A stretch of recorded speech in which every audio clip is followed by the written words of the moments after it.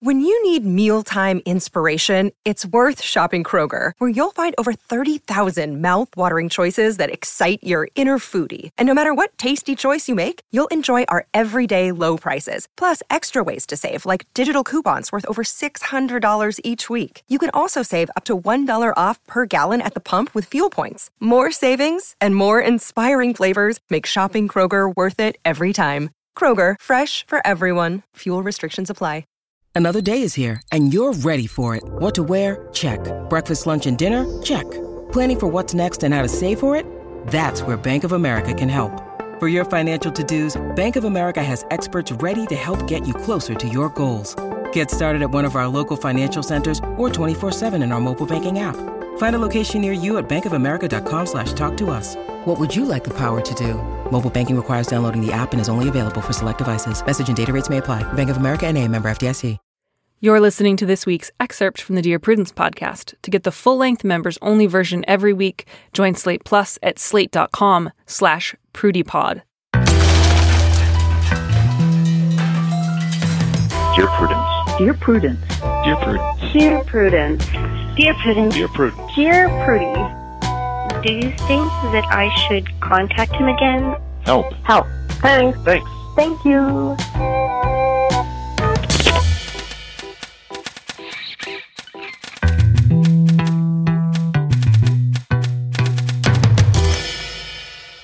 Welcome back to the Dear Prudence podcast. Once again, I am Dear Prudence, also known as Mallory Ortberg. With us in the studio this week is going to be Avery Edison, who I'm very excited to introduce all of you to in just a few minutes. But before I do, I want to provide you with what is quite possibly, not quite possibly, absolutely, definitively, the greatest single update we have ever gotten to a letter on this show.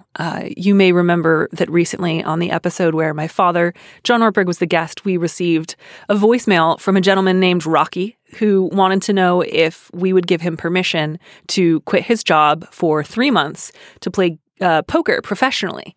And we had ourselves a couple of good laughs because what a funny scenario, and kind of ended on not really sure if you need to do this. Is there any other way that you could maybe, get your poker itch scratched on the side? We're not really sure. Well, friends, Rocky wrote back in great glorious detail. I can't tell you how warmly I feel about this letter. And he provided us with a lot of new information. I can't read all of it because it's very long, but I treasure it. I read it before I go to bed every night. I think about it all the time. And I want you all to know some about it as well. So he wrote back, "Hi, Prudence and Prudence Dad. I want to start off by saying that I realized sending in my question over voicemail might have been a mistake because it was really long and a little disorganized.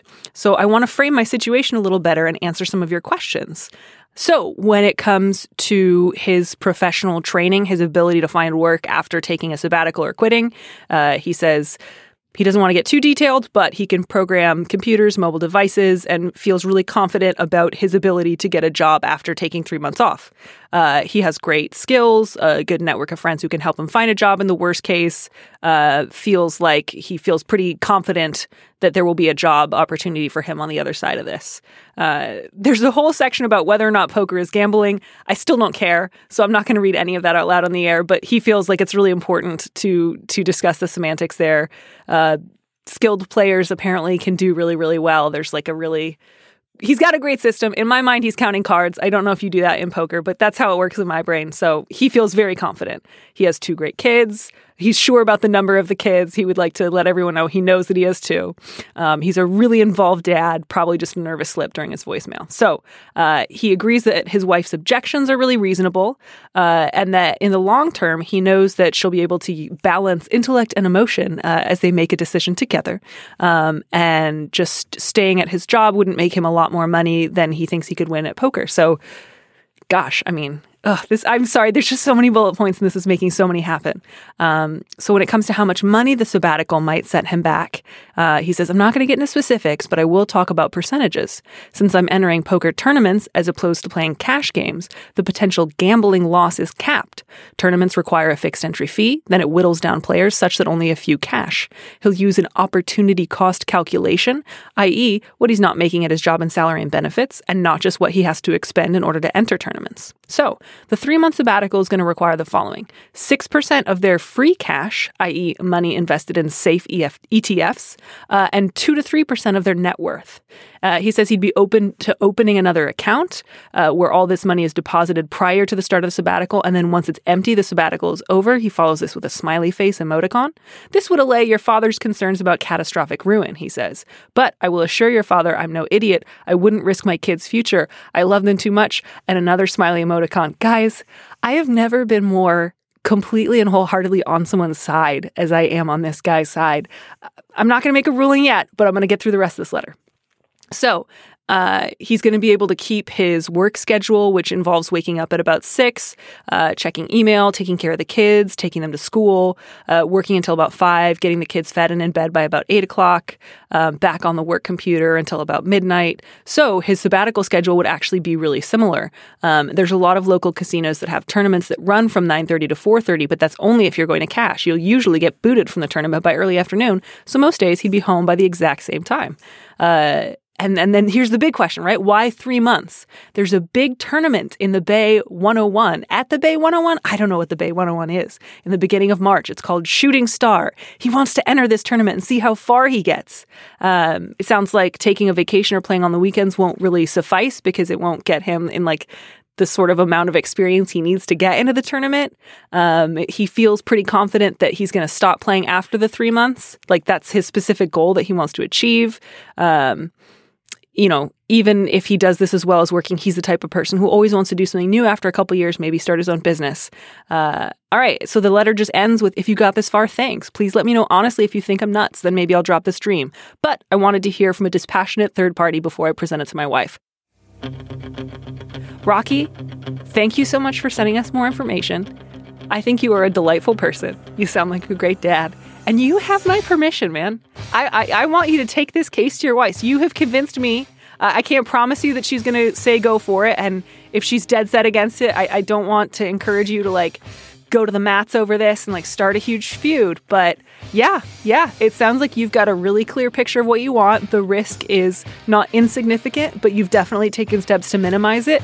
Worst case scenario, you get a job at the end, work a little harder, make a little extra cash. Rocky, go for it. And if you win the tournament, please call back and tell us.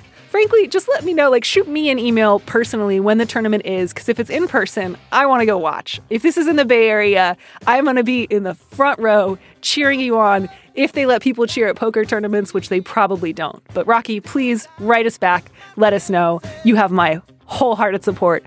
Bless you.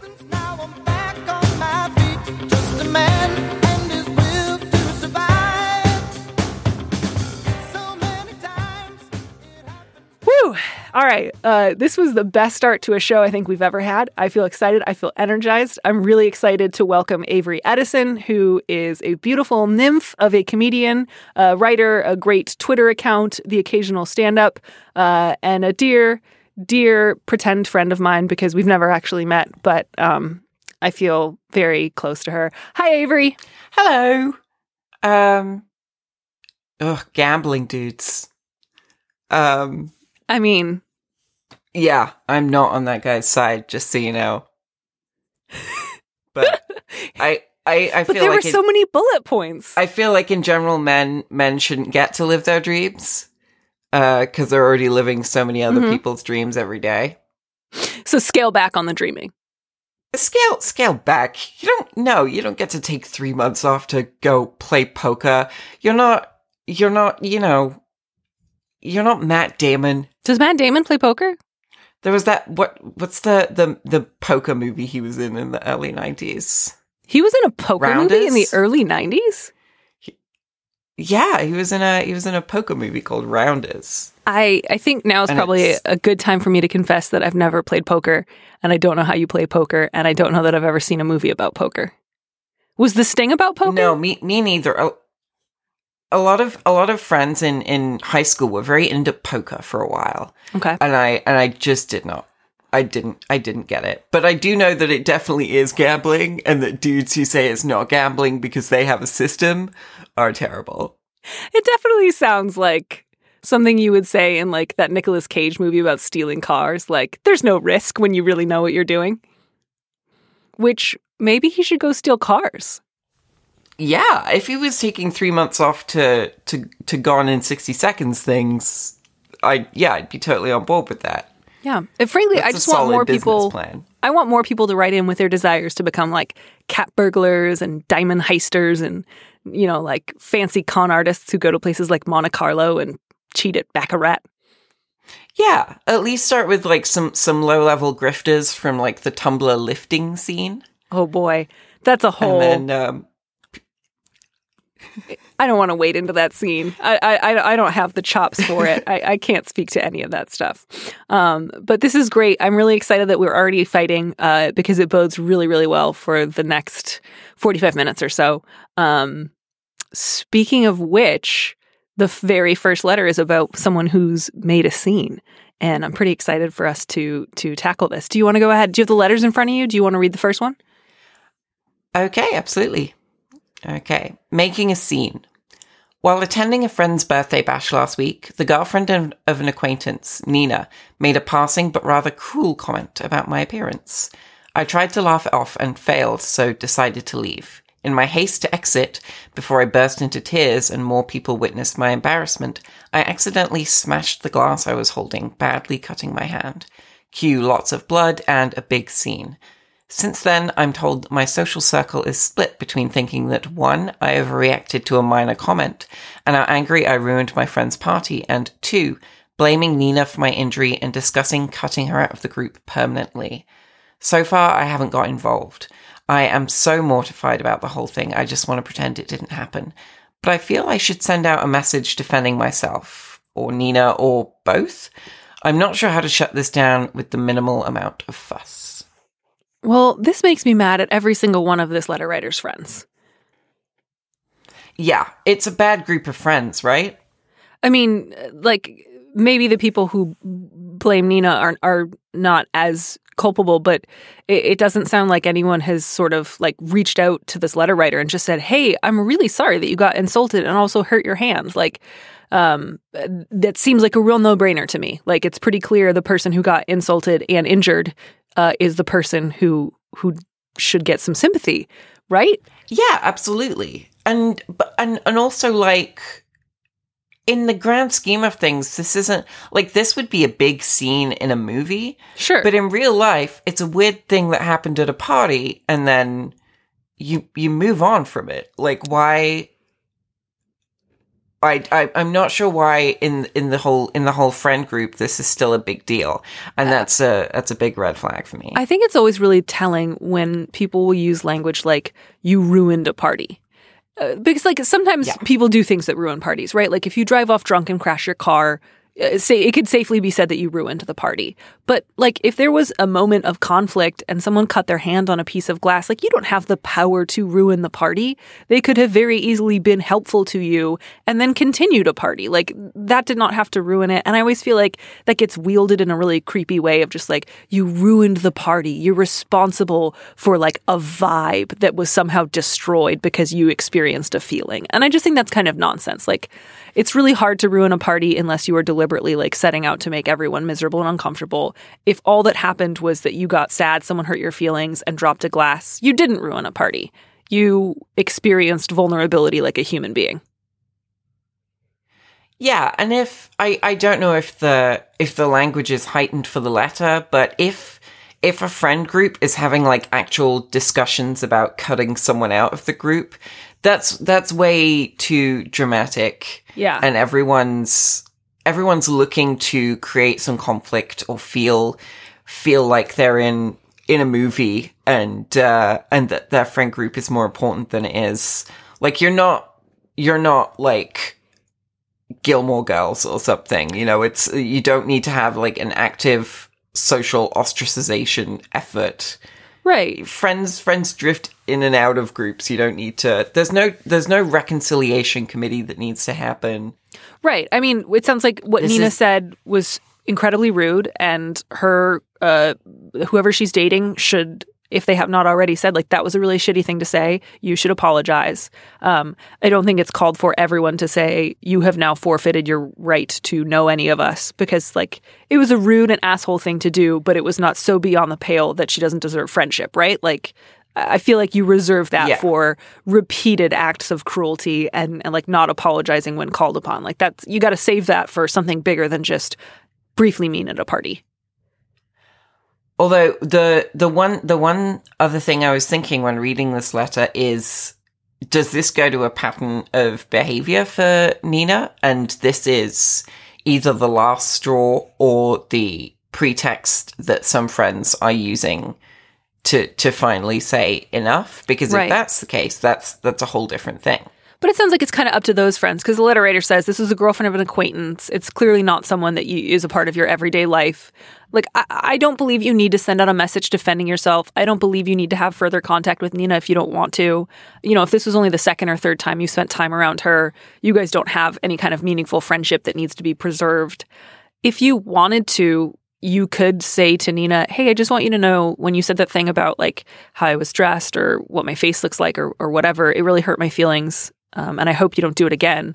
That would be fine to say, but you also absolutely don't have to. And I don't think at all that you need to send out a message. I think you can have conversations with your friends independently and say, I was really embarrassed. I was really clumsy. I didn't do any of this on purpose. I didn't drop my glass for like the purpose of creating a scene. I was not trying to draw attention to myself. I just had my feelings hurt. And then I felt really embarrassed that I hurt myself physically. And I'd really appreciate just, if we could move on. I feel like that's all that's needed here, right? Like, it sounds like everyone's very eager to continue to fan these flames, and you should put some sand on these flames. Not that that's your fault. Yes. It's not your fault that people are doing that. But you, just because they're ratcheting up the dramatics does not mean you have to match it. If the letter writer does want to take some action or keep talking about it, I would recommend like some passive-aggressive Minion memes. Maybe posted to Facebook. Please don't recommend Minion memes on my podcast. Like There's a grumpy reason Minion that Pilot hasn't been on the show saying something like, boy, you sure do find out who your real friends are when you cut your hand. And like the Minion is bleeding, like really... This is really vigorously bleeding. This is maybe the worst advice that's ever been given on this show, and I thank you for it. Yeah, that should definitely be your backup option. It's a really distressed Minion. In the background, there's like another Minion crying and a third Minion trying to console it. This is not helpful. No, it's not Nina's fault that you hurt your hand, and it's not your fault that you hurt your hand. That was literally an accident. It was the most accidental thing to ever happen. So even though it happened because you were trying to leave in a hurry, and that was obviously caused by Nina, like, she did not smash open a bottle and cut you. It's not her fault that you got hurt. It's not your fault that you got hurt. It's just one of those things that happened. The only thing that's her fault was saying something mean to you about your appearance. So again, she's not this like hand smashing monster. She was just an asshole. And I think nobody needs to cut anybody out of their lives. If you want to, you can say to her, hey, you really hurt my feelings. I hope you don't do it again. Beyond that, you don't need to send any messages. Maybe keep the Minion memes to yourself or send them to Avery, who I believe would welcome them. Oh, if someone wants to mock up that Minion meme I just described, I'm really happy to get multiple versions of that from listeners. Fabulous. And just as a general piece of advice to everyone, if you're thinking about saying something about somebody else's appearance at a party, unless it's something like, your hair looks really nice today, or I like your shirt, keep it to yourself. Eat an hors d'oeuvre if you can't figure out how to keep your mouth shut.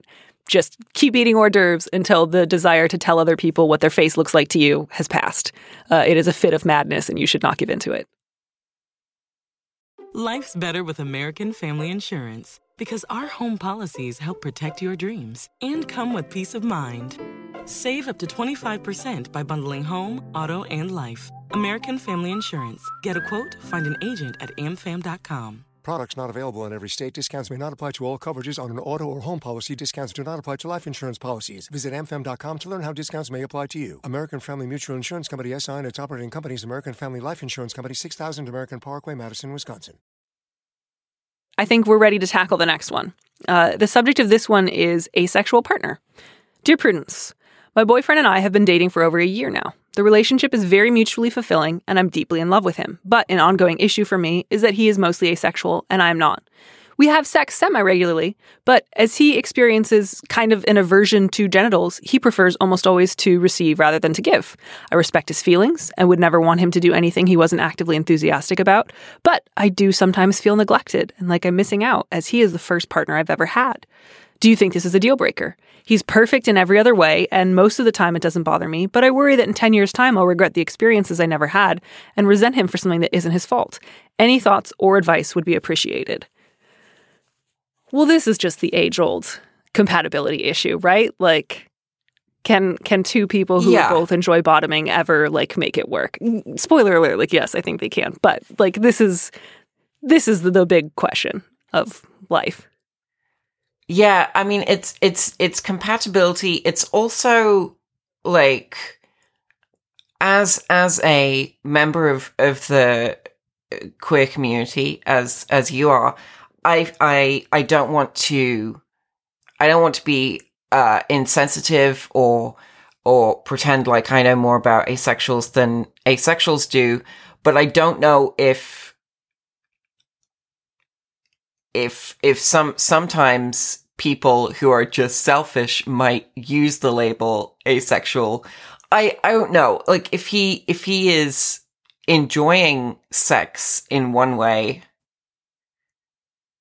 I just feel like I've read a lot of Reddit threads where it's someone posting and being like, my guy's asexual. That's your problem right there, right? I've been reading a lot of Reddit He only likes blowjobs. Well, yeah. Right. I mean, obviously there's a couple of different questions here, right? There's the frequency of sex. There's the type of sex that they're having. There's the role each person takes during sex.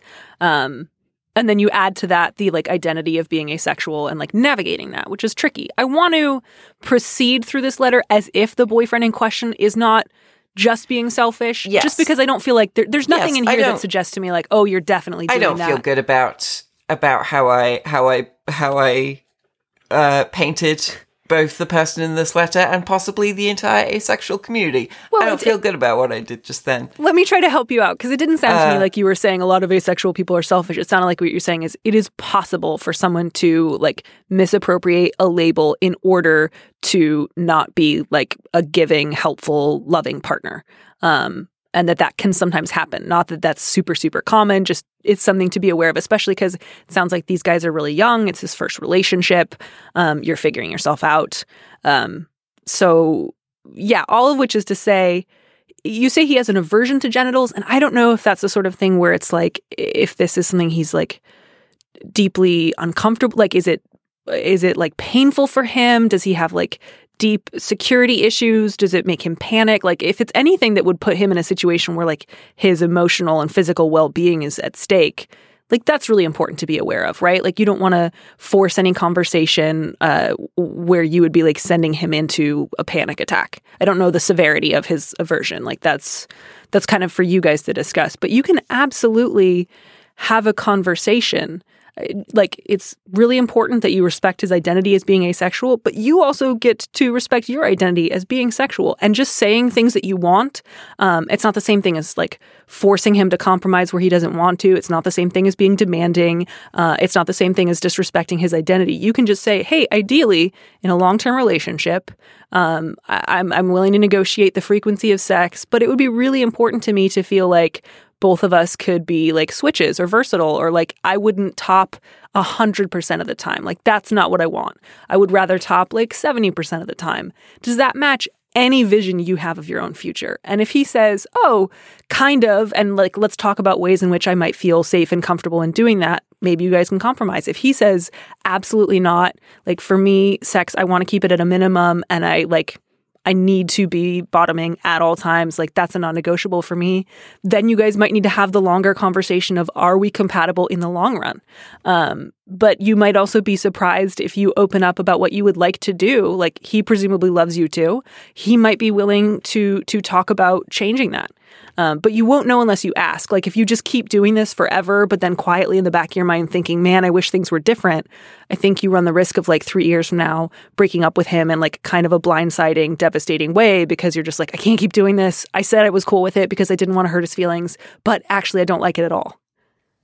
Yeah, I think I think when you're young and you've only been dating a year, like if this does lead to a breakup, it's one of the better things to break up over, especially like when you're consciously making that choice, because this isn't like a personal, like it's not an argument or a difference of like personality or something where it's going to get really ugly. This is something you can be smart and say, this is a real shame, but we're not compatible in a particular way. And so it's not this isn't trivial. gonna be satisfying long term. I think some people, not everyone, but some people worry if we break up over sexual compatibility, but other things are good, that's shallow. I won't be able to find those things in a future partner. That means I've dismissed this person like as a person. I don't think that's true. I think sexual compatibility is wildly important, even if the compatibility is just both of us are asexual and would prefer not to have very much sex with one another. Like you need to, if not be on the exact same page, at least be really aware of what the other person wants and is willing to do, and feel like that there's like a good, overlap in the Venn diagram of how you want to use your bodies. And if you don't have that, like it can be emotionally distressing, physically exhausting. It can like affect your well-being, your sense of intimacy with the other person. It's not shallow to say we are not sexually compatible. You're fabulous, but we're going to be the kind of exes who get brunch all the time, not lifelong sexual partners. I do want to say, not to be a cliche of a polyamorous person, but as someone who has multiple relationships, I definitely recommend that if that's something that both the people in the scenario would be comfortable with, like maybe that's a way the letter writer can get the fulfillment they require in terms of sexual relationships. Maybe they can get that outside this relationship. Absolutely. It's always an option. You might not pick it, but it's always an option. There's nothing wrong with saying it out loud. It's an option. It's also adds its own nightmares, obviously. Right. It's not a cure-all. It's not like, oh, great, now I'll go find somebody else who wants to top me, and the two of us will now be perfect. That's not how anything works. Yeah. Or is it? Avery, can you tell my listeners that poly will fix all their problems and they'll just be able to find magical other people who fulfill their needs and don't bring any of their own needs to the table, and that's how it works? I mean, I will say this. I used to break bones every week. And then since I've been poly, I haven't broken a single bone. I don't get skin abrasions ever. Like, I could put my hand up on a belt sander right now and leave it there for an hour, and I'd walk away, maybe with some lightly buffed calluses. I'm really embarrassed how long into that monologue I was like, she used to break bones every week? Like, do you have rickets? Are you okay? I mean, it was definitely a calcium deficiency problem, which polyamory but solves. I haven't consumed any more calcium. It's just the fact that I'm poly now. Oh my God! And I thought this was my body. Avery, I thought this was all. I've made a change. I thought this was all working up to because you're getting the D pun. I thought that's where this was going. Oh my goodness! I know. I'm sorry. I'm so sorry. No, I'm so sorry, but also I don't take it back. My producer is shaking her head at me. I'm not a fan of D's. That doesn't work. But it would have been. I dislike the D so much. I don't even go outside during the day in case I accidentally get some vitamin D from the sun. I hope this helps our letter writer. If nothing else, I hope it's a reminder to all of us to make sure that we get enough calcium and vitamin D because they work better in conjunction with one another. Let's move on. No, I have one thing. Did you know that you get your daily requirement of vitamin D from just 10 minutes outside, even on an overcast day? 10 minutes? That's it? 10 minutes, even on an overcast day. You sound really happy about that information. Well, it's as a person who struggles with depression and especially seasonal depression, it's really easy for me to sink into just not going outside for days at a time, and it can be a good reminder to myself I look out the window, it's grey and overcast, especially here in England. That's what it is all the time. But you know what? A short walk outside, and I'll get the vitamin D that I need. When I was living on an overcast day. When I was living in Chicago, we'd moved there from California when I was in high school. And so the sun there would often set way earlier than growing up in LA. And it was just cold and dark in general. And it was a real shift for all of us, but especially my mom. I remember coming home from school one afternoon at like 3:15, 3:30. And my mother, who's like a real go-getter, professional type person, like always up and about and doing stuff, was at home through middle of the afternoon in her jammies on the fetal position on the floor, curled up like a cat in like the final dying rays of sunlight that were coming through the window. And we just sort of looked at each other for a minute. And I was just like, how you doing? She's just like, not great. And now we don't live in Chicago anymore. So all of which is to say, get outside, guys, if you can. Get outside and get some sunshine. Avery, would you like to read the next letter? Okay, this third letter. Okay. Boyfriend's body image. My wonderful boyfriend struggles with body image. He was very active in high school, but struggles to find time to work out and eat well in college. We're now in our final year. And has gone through cycles of losing 20 to 30 pounds in the summer, only to gain it all back when term starts again, which he finds very disheartening. I love him and am attracted to him regardless, as I've tried to tell him. But his family talks about weight loss and exercise constantly and comments on his appearance, which can make the holidays difficult. Things are also somewhat complicated by the fact that I'm a trans guy and suffer extreme dysphoria myself. He's very conscious of this, and I think on some level he feels that he isn't allowed to have problems with his body because I, quote-unquote, have it worse. I want to convey that his feelings are just as valid and that I consider myself lucky to be with him exactly as he is. In the past, I've responded to him voicing his disgust by saying he shouldn't say that about himself or telling him that I love his body. But I know from my own experiences, different though they may be, that this isn't always helpful, and I don't want to shut him down on the few occasions where he speaks up. Is there anything I can say or do to combat his self-loathing without coming off like I'm brushing his concerns aside? I don't normally run a lot of letters that have to do with people's partner's body image, but I felt like this one had so many different components to it, and I was so fond of both of them. Like, these are really lovely people who are like doing their best to support one another, that I kind of wanted to see if we could figure out if there's anything helpful that we could say to him. I'm just this is there is a lot going on. I mean, first of all, I'm so sorry about the family. Yeah. And their comments. That's really terrible to deal with. Yeah. No, I just, again, kind of going back to the first letter, I just, maybe there is somebody out there who has had someone say terrible things to them about their appearance and things really worked out well. I've never heard of that happening ever in my life. I've never heard of somebody being like, you know, belittled for their appearance where something good happened after that. Pretty much the only thing that ever happens as a result of that is they feel bad. That's about it. That's all you can accomplish by telling someone you think that they look bad, is you will make them feel bad. End of things that you've done, right? Like, it's just not a useful tactic for anyone. Yeah, absolutely. And yeah, I'm just so sorry and sad for that family. But I'm really glad that the boyfriend now has the letter writer in their life, someone that loves their appearance and wants to support them and their feelings about it. I think that this part of the letter, in the past, I've responded to him voicing his disgust by saying he shouldn't say that about himself or telling him I love his body.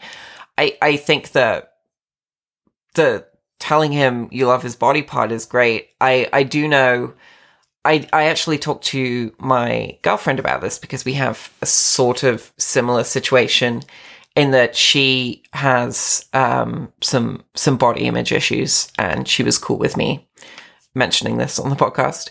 And I am a transgender woman, and so she often has similar feelings. And I know that we've struggled in the past with her saying something about herself and then me saying, oh, you shouldn't say that, or, you know, that's completely wrong, because that's, you know, very invalidating of her feelings, which, regardless of subjective or objective truth. They're true to her. And to hear that back from me is not very supportive. Right. That makes a lot of sense, because what you're thinking when you're saying that is, I want to counterbalance this. I want to let you know that you're like cherished and attractive and beautiful. But what they hear is, you're even feeling the wrong way about your body. You shouldn't be expressing these insecurities and vulnerabilities. Keep them to yourself, which is not the message that you want to convey. So yeah, definitely like make it clear to your boyfriend how attractive you find him, how much you like care for him, and like don't feel the same vast difference between like his appearance at one time of year or another that he does. But don't tell him not to say those things, because I think that would make him feel more isolated. Do you think, Avery, like I obviously don't want to encourage this guy to like pick fights with his boyfriend's family, but like if he is with his boyfriend and somebody in the family says something really negative about his appearance, I kind of want to encourage him to just say something like, I think he looks fantastic. Not necessarily saying don't say that or shutting it down, because I don't want them to like get in the middle of a family dynamic, but like to just respond with something like brief and positive, I feel like would maybe be helpful, just to kind of lead by example. Do you think that would be a good idea? Yeah, absolutely. And that's leading by example, and also just, sticking up and advocating for that person in a way that isn't necessarily confrontational, but that will feel supportive and definitely be seen by your partner is, I definitely think, a good idea. Yeah. Yeah, no, I think that will go a long way towards furthering your goals, right? Like you say you don't want to shut him down. So I think no longer saying things like, don't say that will help you achieve that goal. And I think another way you can combat his self-loathing is by like speaking up when his family says something, and maybe even just volunteering things that like he's done that you're proud of. Like even if it's just like, I think you look really nice today, before someone has said anything shitty about him.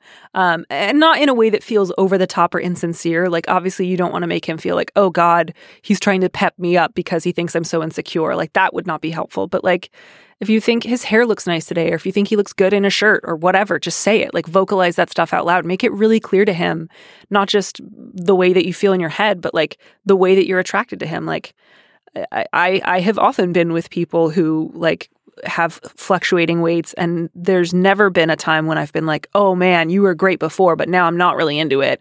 Like, it's easy to be attracted to someone at like different weight fluctuations. I don't know. I feel like that has not been difficult for me, and especially what you're describing. Like, obviously it's painful for him, but it's also like 20 pounds in one direction or the other. There is room to find that attractive. I don't know if I don't know. I'm saying that as if I'm declaring something wildly radical. I'm not. It's actually pretty basic stuff. When I was talking about it with my girlfriend, whose name is Romy, she mentioned something that she's found helpful and that we stumbled on, which is that she hates everything about her body, but she's very proud of her butt, her behind. Nice. And thank you for the synonyms. Sure, of course. And that she's found that like helpful as like a latching on point for compliments. Because like if I say, you know, I think you're beautiful, she doesn't necessarily hear and believe that because of her own feelings.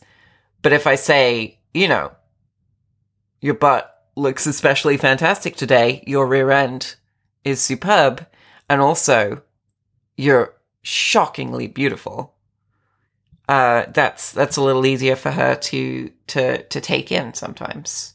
So I don't know if there's some kind of aspect of this letter writer's boyfriend's body that he does appreciate about himself. Yeah. Maybe, use that as like a foundation block. I don't know. And I think that's always good, like particularly in a situation where you're dealing with a partner who struggles with body image. But in general, more specific compliments are always better, right? Like, I too am an ass man, and I frequently make comments about the fantastic asses of the people that I'm seeing. And everybody likes a compliment that's like specific. So like, yeah, your ass looks fabulous. My God, your legs just don't end. They climb to the sky, like whatever. Like a specific compliment. Everyone enjoys it. Although obviously, keep the real prurient ones for the people that you are currently betting, and not like attractive strangers.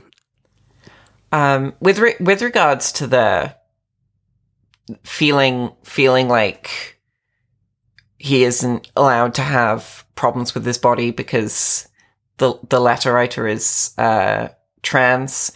I definitely understand how partners can arrive at that feeling. It's something multiple partners have expressed to me, and I think obviously that's really difficult. I think it's only ever helped to say out loud that's absolutely not the case. Like our body issues are separate from each other and they're not mutually exclusive. Right. It's not a zero-sum game. No, there's not one person in a relationship who gets to have the feelings about their body, one person who gets to have the feelings about, disliking prestige television shows. Like you can both have your own hot takes on this sort of thing. Right. Well, it's kind of like the first letter, right, where the guy writing in was worried because his boyfriend is asexual. So the sort of implicit fear in his letter was, so I don't get to say I don't want to top all the time because his identity trumps mine. And it's kind of a similar situation here where, like, that's actually a mistaken belief. Like, you get to have as many needs as your partner. That doesn't mean you won't be sensitive to them. That doesn't mean you won't be there for them. But, like, yeah, just make it really clear to your partner, like, I love and value the way you, like, are helpful and supportive to me when I'm dealing with dysphoria. It brings me joy. So allow me to do that for you. That would also bring me joy because that's how a partnership works. So not like making it clear, like part of what's great in a relationship is that you can both be there for each other when you are suffering or in pain or in self-doubt. Like that is not a burden you are placing on your partner, but that is like a gift you are allowing them to give you. And that's really meaningful. Yeah. And I think it's also important to acknowledge to yourself this final line, is there anything I can say or do to combat his self-loathing? I think it's important to acknowledge that ultimately you're not going to be able to, there's no perfect comment that you'll be able to make that will fix everything. Right. And that this is very much, it's a person's own personal journey to deal with that. And whether that just takes dealing with it over the years and eventually reconciling that yourself, or therapy or counseling or whatever, I don't think it's as sad as it is. It's a partner can't fix it. I think the best you can do is support rather than combat. No, that's such a good point. You can be helpful. You're not going to fix this. You're never going to be the one who loves him enough that he no longer experiences insecurity. That will never happen. That's not how anything works. The most you can do is be a resource as he works on this himself. Yeah. Great. All right. Also, another thing. Sorry, I did want to quickly say another thing Romy and I find helpful is that one of the specific things she hates about herself is her calves. Okay. I love, by the way, that you guys had this conversation beforehand of like, can I talk about your calves on a podcast? And it was apparently like, yes, you can. Oh, absolutely. I mean, we talk for hours every day on the phone, so we ran through all this. She feels like her calves are in the wrong place, and I've expressed to her many times that that's not a thing any human feels or should feel, and that she has serious psychological problems that maybe need like years-long institutionalization to deal with. Oh my God. And she knows that I find that so ridiculous that we can make a fun thing out of that. Right. Like if she says, oh, I'm feeling ugly today, I can say, no, you're absolutely beautiful. Come on. Oh, except for your calves, of course. Your horrible, disgusting calves. And then we laugh about that. Yes. And she realizes that all of her feelings are completely invalid and that she can't trust herself at all. Wow, you're like Charles Boyer over here.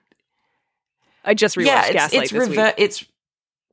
It's like reverse gaslighting her towards self-esteem.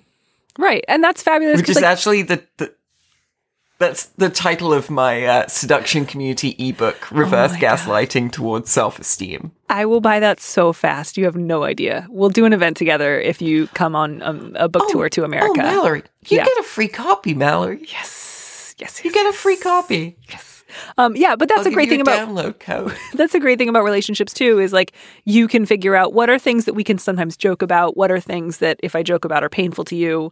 Like what do we get to decide is sometimes okay to lightly tease, not to make fun of you as a person, but to sort of acknowledge there's a silliness here and we want to be light about it. We don't always want it to be this big, heavy conversation. I don't recommend that you like go to your boyfriend right now and start making jokes at his expense, obviously, but like you might arrive at that point where you can sometimes jokingly acknowledge like, this is not reality. My feelings about my calves are not reality, and it's good to laugh at that.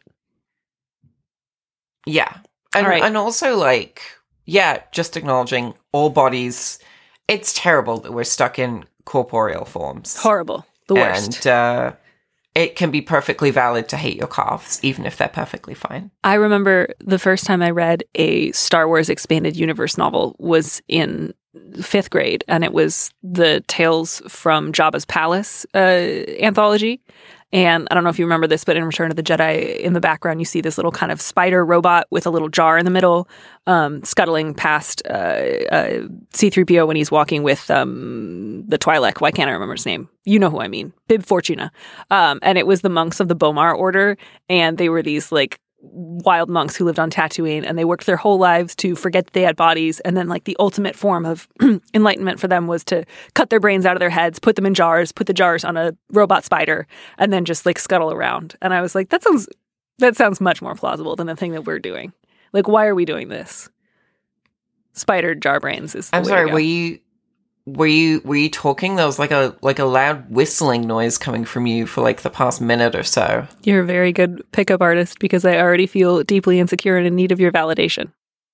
We have had you on the line for a long time, and it's late where you are, and I want to release you back into the wild. Thank you so much for coming on the show, Avery. Thank you for having me. It's been a lot of fun. Wonderful. I'm looking forward to the Minion memes. Wonderful. Well, please don't remind me of those, and get out of here. Thanks for listening to Dear Prudence. Our producer is Casey Miner. Our theme music was composed by Robin Hilton. Steve Lichtai is the executive producer of Slate Podcasts, and Andy Bowers is the chief content officer of Panoply. Remember, you can always hear more Prudence by joining Slate Plus. Go to slate.com/plus to sign up. If you like the show, please go to iTunes and write us a review. Reviews help new listeners find the podcast, and then they ask us questions, and you get to hear more. If you want me to answer your question, call me and leave me a message at 401-371-DEAR. That's 3327. And you might hear your answer on an episode of the show. You don't have to use your real name or location, and at your request, we can even alter the sound of your voice. Keep it to 30 seconds or a minute tops and send it to me at prudencepodcast@gmail.com.